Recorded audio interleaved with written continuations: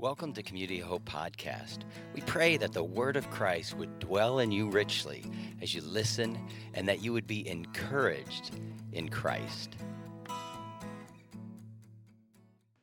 Good morning. As you know, we're going through a series on the fruit of the Spirit. And before we start this, I was just thinking about fruit in general yesterday, fruit to food. And I thought, I wonder what the most popular fruit actually is, you know? And so I look it up on the internet because whatever is on the internet, we know is true, right?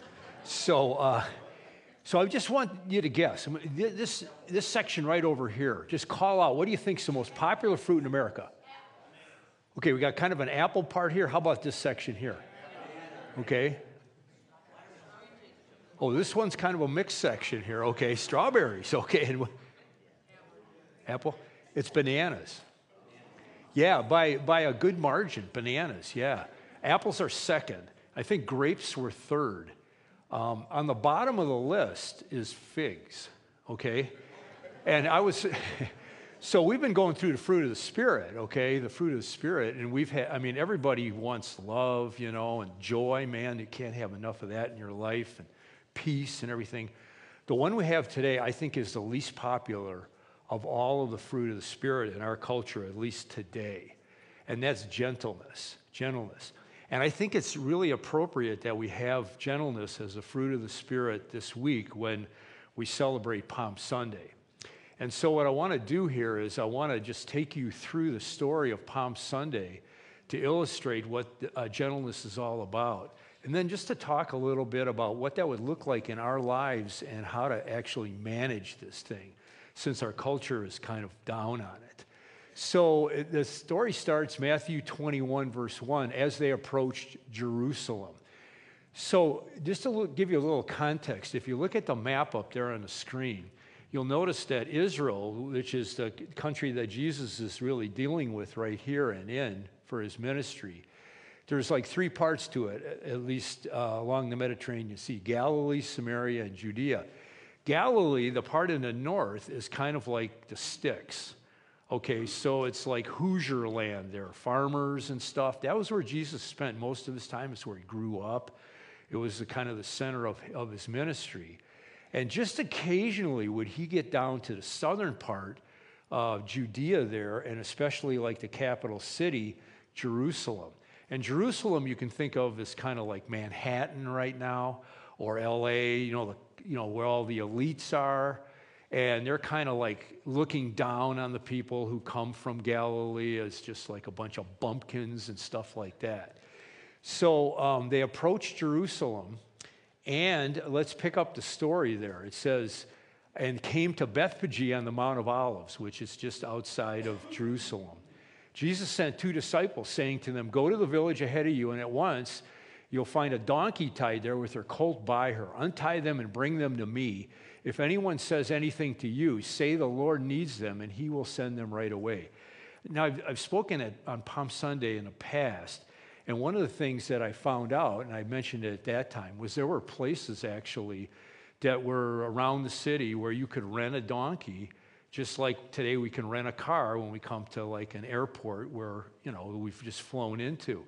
And so I got a feeling that that's what was happening here, was that Jesus was just sent his disciples and he goes, "Look, go to that rent a donkey place, get me a donkey." And he's going, tell them the Lord needs it. And maybe this guy already knew Jesus, you know, from back, or he had been in contact with him before. So he gets this donkey. And it says in verse 4, this took place to fulfill what was spoken through the prophet. "Say to daughter Zion," Zion is Jerusalem, "see, your king comes to you, gentle and riding on a donkey and on a colt, the foal of a donkey." Okay, now you got to understand, like Jesus has only been to Jerusalem 2-3 times in his whole ministry. And each time he's been there, there's been hostility. You know, he has been opposed. There's been, you know, a lot of like questioning and crabbing about him from religious leaders. And the last time he'd been in Jerusalem, they had tried to kill him.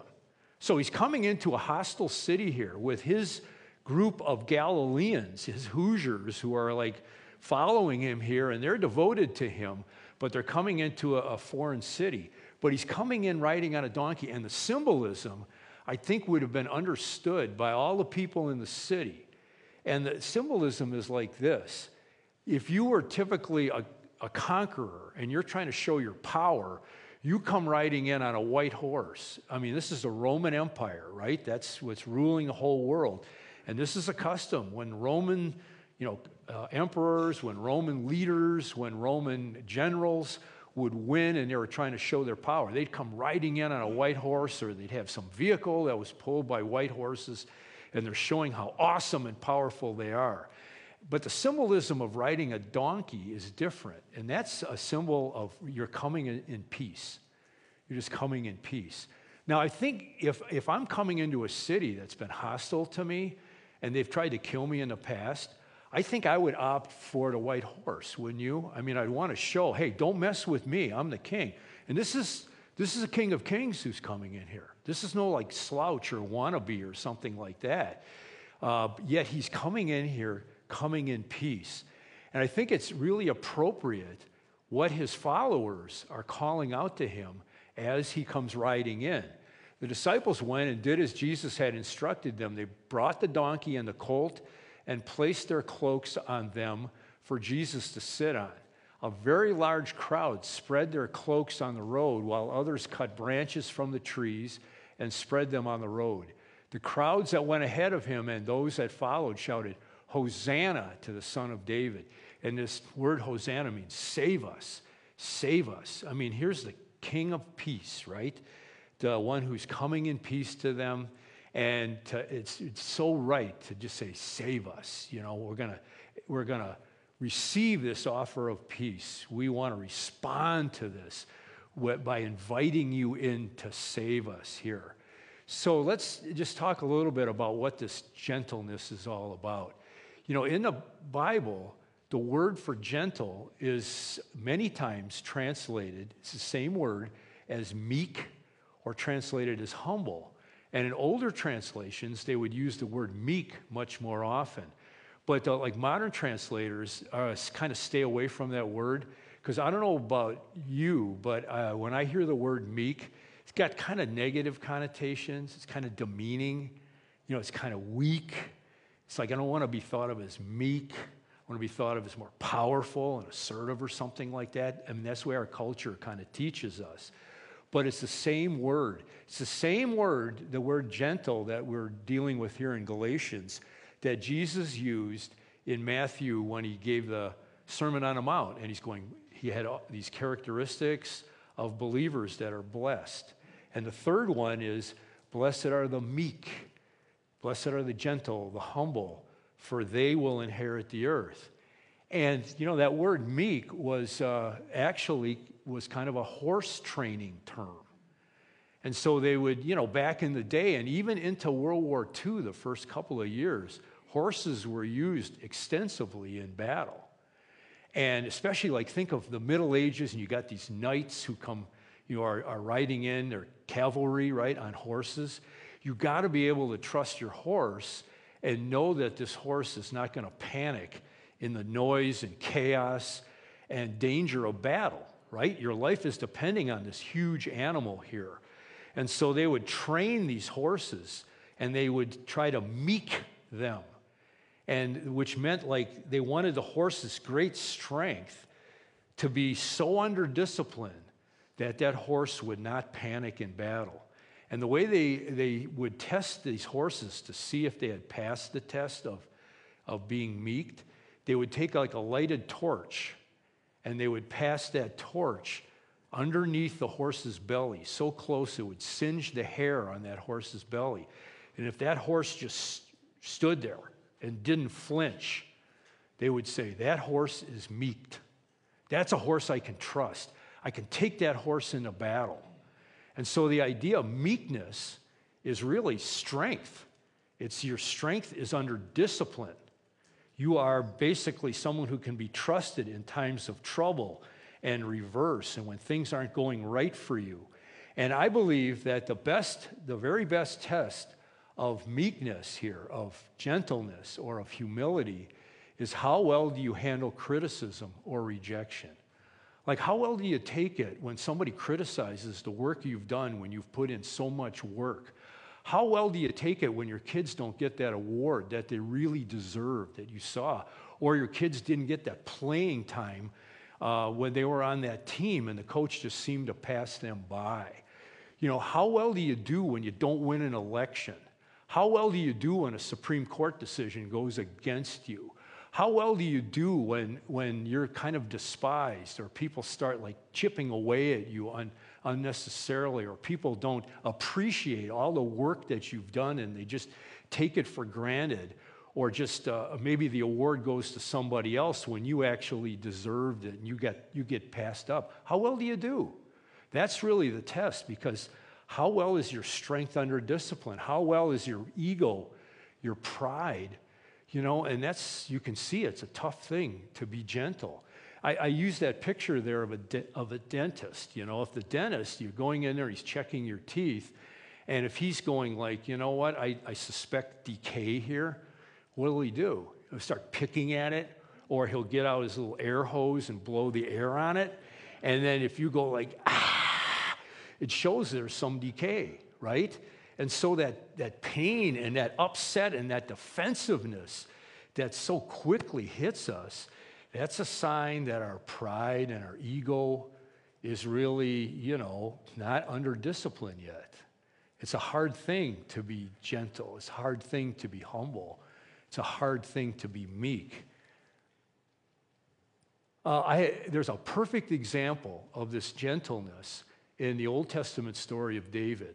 And it takes place right after David is like his son Absalom kind of undermines David, and eventually Absalom usurps the kingdom. He just like takes over, drives David out of town. And so here's David, and he's got some of his soldiers who've remained loyal with him, but he's running for his life. And it says in 2 Samuel 16, as King David came to Bahurim, a man came out of the village cursing them. It was Shimei, son of Gera, from the same clan as Saul's family. Remember, David had replaced Saul as king, right? And this guy's from Saul's family. He's a pretty, important guy. And he resents this, He's mad. He's going, yeah, David's getting what's coming to him. So he threw stones at the king and the king's officers and all the mighty warriors who surrounded him. I mean, this is totally unwise what Shimei is doing. But he's going like, yes, I'm getting the vengeance that I've always been looking for right here. Get out of here, you murderer, you scoundrel, he shouted at David. The Lord is paying you back for all the bloodshed in Saul's clan. You stole his throne, and now the Lord has given it to your son Absalom. At last you'll taste some of your own medicine, for you're a murderer. So this guy's like on the side of a hill, and he's just pitching stones and dirt at David. Now, David's got with him he's got warriors with him. I mean, some of these guys are bad guys, I mean, they've killed a lot of people in battle. They're nobody to mess with. One of them is his cousin named Abishai. And he's, pictured right here. He's going like, we got to deal with this guy. And David's got a total legal right to kill this guy on the hill, because this is treason. David's still a king in name, at least, and he's asking for it. And so why should this dead dog curse my lord the king? Abishai, son of Zeruiah, demanded. Let me go over and cut off his head. No, the king said. Who asked your opinion, you sons of Zeruiah? Zeruiah was David's aunt, okay? He goes, if the Lord has told him to curse me, who are you to stop him? Now, I'm shocked here at David's attitude. I mean, you'd assume David would say, do it.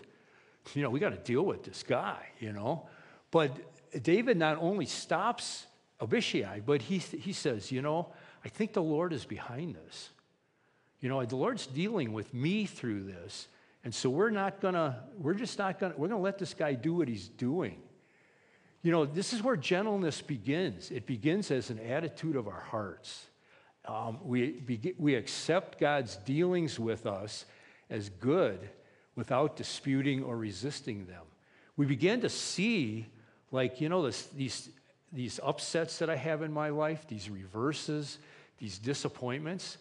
The Lord's in these things. He's using these things for my good. I got to trust him, even in the sorrow and the upset and the anger that I feel right now. It's kind of like Job, right?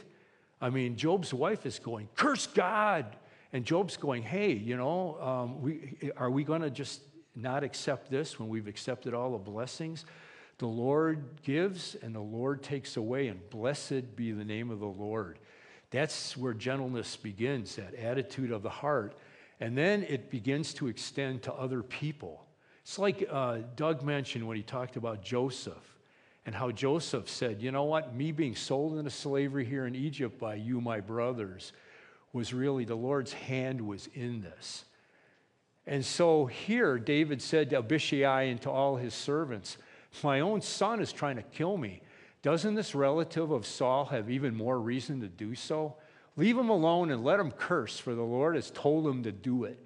And perhaps the Lord will see that I am being wronged and will bless me because of these curses today. So David and his men continued down the road, and Shimei kept pace with them on a nearby hillside, cursing and throwing stones and dirt at David. And it tells us eventually David arrived at his destination, and he was exhausted.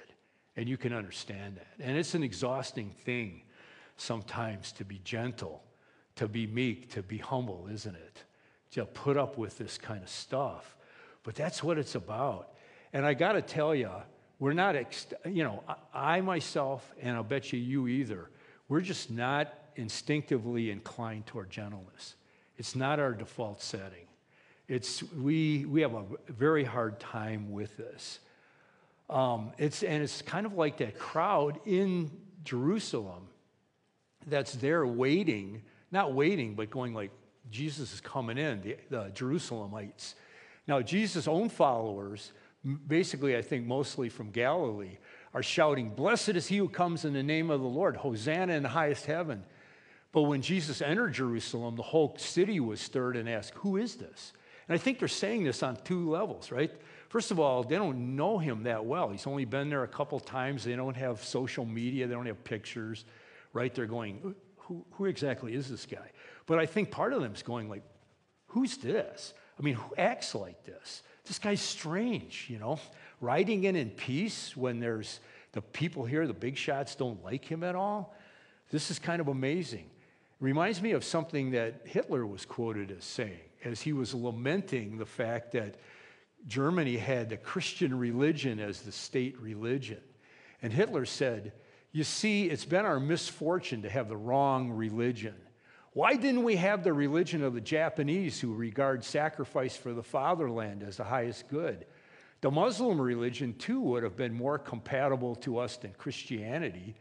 Why did it have to be Christianity with its meekness and flabbiness? He's going, this is disgusting. And Hitler's long-term plans were, once he eradicated the Jews, he was going to go after the Christians next because he felt they were just polluting and weakening the fiber of Germany. He just did not get it at all. And I can see the same attitude permeating our culture in the last 20, 30, 40 years, can't you? I mean, when my kids were little, the Disney heroines, princesses, were people like Snow White, who's just like cleaning the floor and taking care of the house for these seven, the seven dwarfs or whatever they were, and just being nice to the animals and everything. But they don't have Disney princesses like this anymore, do they? They all become warrior princesses. It's like, be assertive. Get out there and start kicking some butt. This is what you got to do. And I can see this attitude kind of permeating the people that I teach at school. We have many more girl skirmishes and stuff these days than we did. This just happened in the NIT women's tournament this year, where this Jamira Schutz here, her team got defeated by Bowling Green. They're shaking hands at the end, and she gets up here and gets in the line here and sucker punches Alyssa Brett from Bowling Green for nothing more than the fact that one team beat the other team right here. Got to be a warrior, right? This gentleness stuff, just saying nice game, no. So, I got to ask myself, what would a transformed life, Jesus says the meek will inherit the earth. Well, would that kind of life that will inherit the earth actually look like for you and me? And I think the first thing here is this. James 1:19 says, my dear brothers and sisters, take note of this. Everyone should be quick to listen, slow to speak, and slow to become angry, because human anger does not produce the righteousness that God desires. Therefore, get rid of all moral filth and evil that's so prevalent. And look at this, humbly, meekly, gently accept the word planted in you, which can save you. So it starts with us going, you know what God has said, even though it's uncomfortable for me, even though I don't like it, even though it cramps my lifestyle, I'm going to accept it. I mean, every one of us has had experience, I think, where God's word has cut too close, in our opinion, right? Where we're going like, I don't like what it says here. I don't like what it says here about managing my sexual life and marriage and stuff. I don't like what it's telling me to do with my money.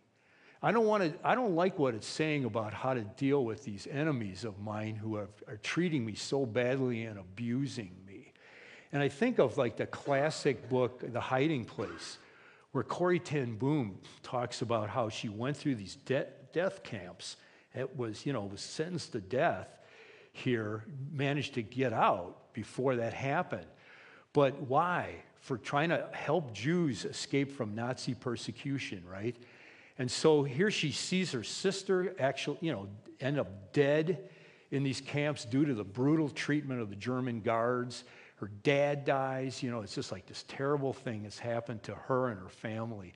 She gets out and she decides to go back to Germany and try to bring healing to the German people who had so much wronged her family. And the one night when she was preaching this message of the forgiveness of Jesus Christ, and here is this German soldier, and he comes up to meet her, but he doesn't recognize her. And he was the one that was responsible for the death of her sister. And this guy goes, oh, he said, that message was so good. It just touched my heart. The fact that God's forgiveness is available to even people like me. He reaches his hand out to shake her hand, and Corrie cannot bring herself to shake his hand. And then she remembers the word that's been planted in her. That's love your enemies, do good to those who have wronged you. And so in spite of herself, she reaches out and shakes his hand, and she said it felt like an electric current that passed through her arm when she did that. It was such a powerful experience to actually follow what God said, to forgive like that. So that, I think, is where it starts for us, where we just go like, Lord, I'm going to trust you and just humble myself under your word instead of looking for loopholes and exceptions or theologians to explain it away. I'm going to take it what it says. And then it says, like with Corrie, remind the people to be subject to rulers and authorities, to be obedient, to be ready to do whatever's good, to slander no one, to be peaceable and considerate, and always to be gentle toward everyone, even the people who are the worst in our lives. And then it talks about in 1 Peter 3, be prepared to give an answer always to everyone who asks you to give the reason for the hope you have. But do this with gentleness and respect, keeping a clear conscience so that those who speak maliciously against your good behavior in Christ may be ashamed of their slander. To really share the message, to defend ourselves with gentleness. And this is something that just isn't being done much anymore. I just read the story about this guy on the left there is a choreographer for an opera company in Germany, and the woman on the right is a critic.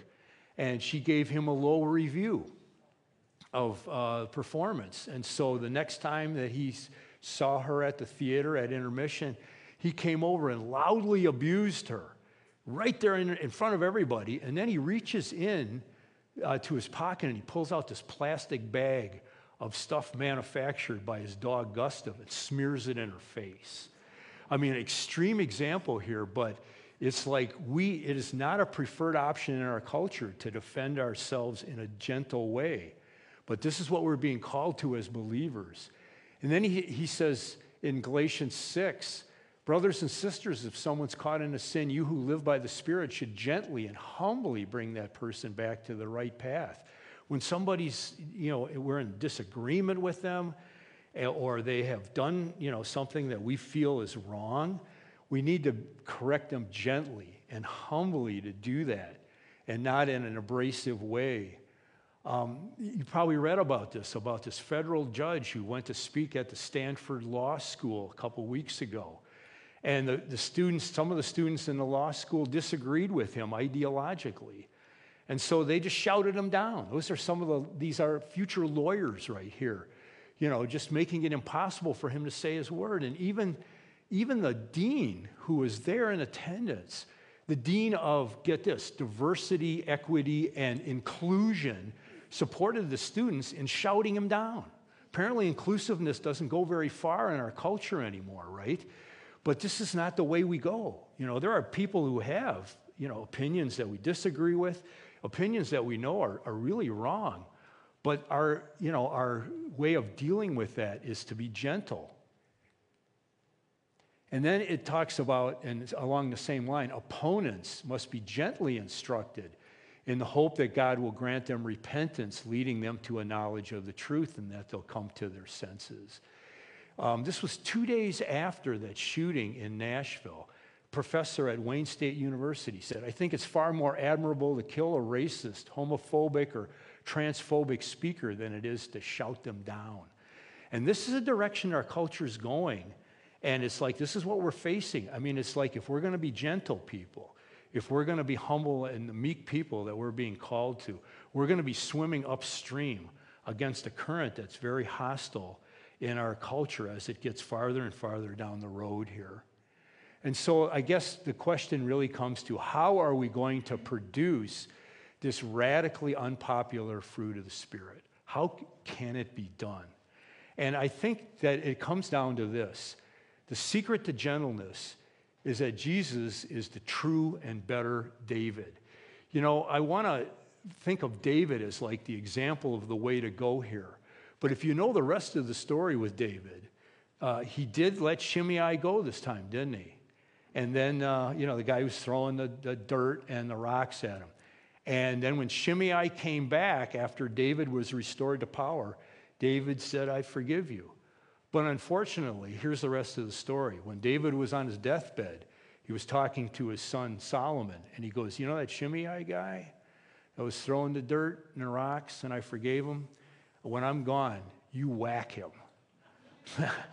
David could not go very far, That's as far as sometimes as we go, we're doing our best, we're going but unless we're going in the Spirit, it's just not going to happen. And we need a better David. We need the true David to come along. And, the Bible makes it clear that we need to look to the one who suffered on behalf of us stone throwers. I like to put myself in the place of David in that story. Don't you? Go like, yes, people are throwing the stones at me and the dirt and everything, but I'm going to be magnanimous and let them go. But that's not me. I think I fit better into the role of Shimei there. And, when I'm taking the hits, I'm subtly trying to figure out ways to get back. Or I'm replaying the story in my mind again and again and just trying to figure out how to get back on top. And we got one who went farther than David could ever go, and his name is Jesus.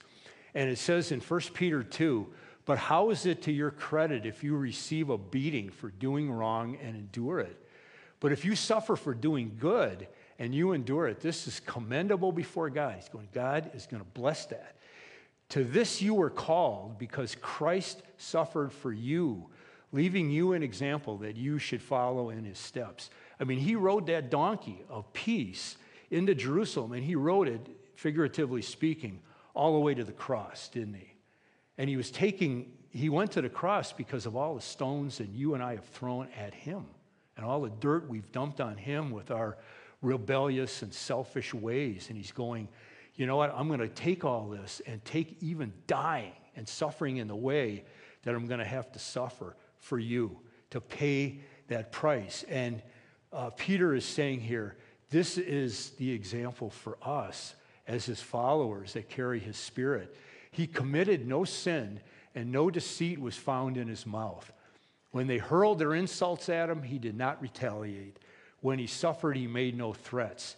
Instead, he entrusted himself to him who judges justly. And he put himself in the Father's hands, didn't he?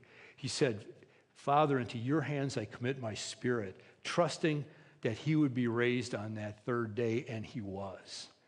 And so you and I, in our lives, as we face these slings and arrows of outrageous fortune, as Hamlet would say, you know, that's where we got to go. We got to go, Lord, I'm going to trust you. You have promised that the meek will inherit the earth, right? Jesus said, he didn't say that the meek will conquer the earth. He says you'll inherit. And how do you inherit? Someone who loves you very much has to die, and then you just receive it as a gift. You didn't deserve it, but you got it, you know? And he says, you will inherit the earth. So he's saying to you and me, he's going like, you hang in there now. You just keep returning good for that evil that you get.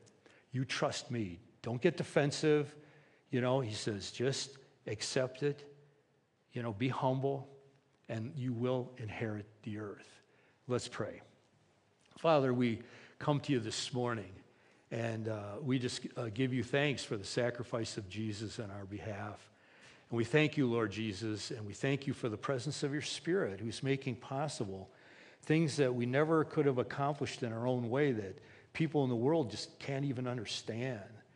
And I would just pray that the people in the world would just look at us and go, who is this? As they see that kind of countercultural thing in our lives that just brings glory to you. And we just ask that you would make possible things that we could never imagine and glorify your name in that way. In Jesus' name we pray. Amen. Thanks for listening. For more information about Community of Hope, go to www.cohchurch.com. God bless you today.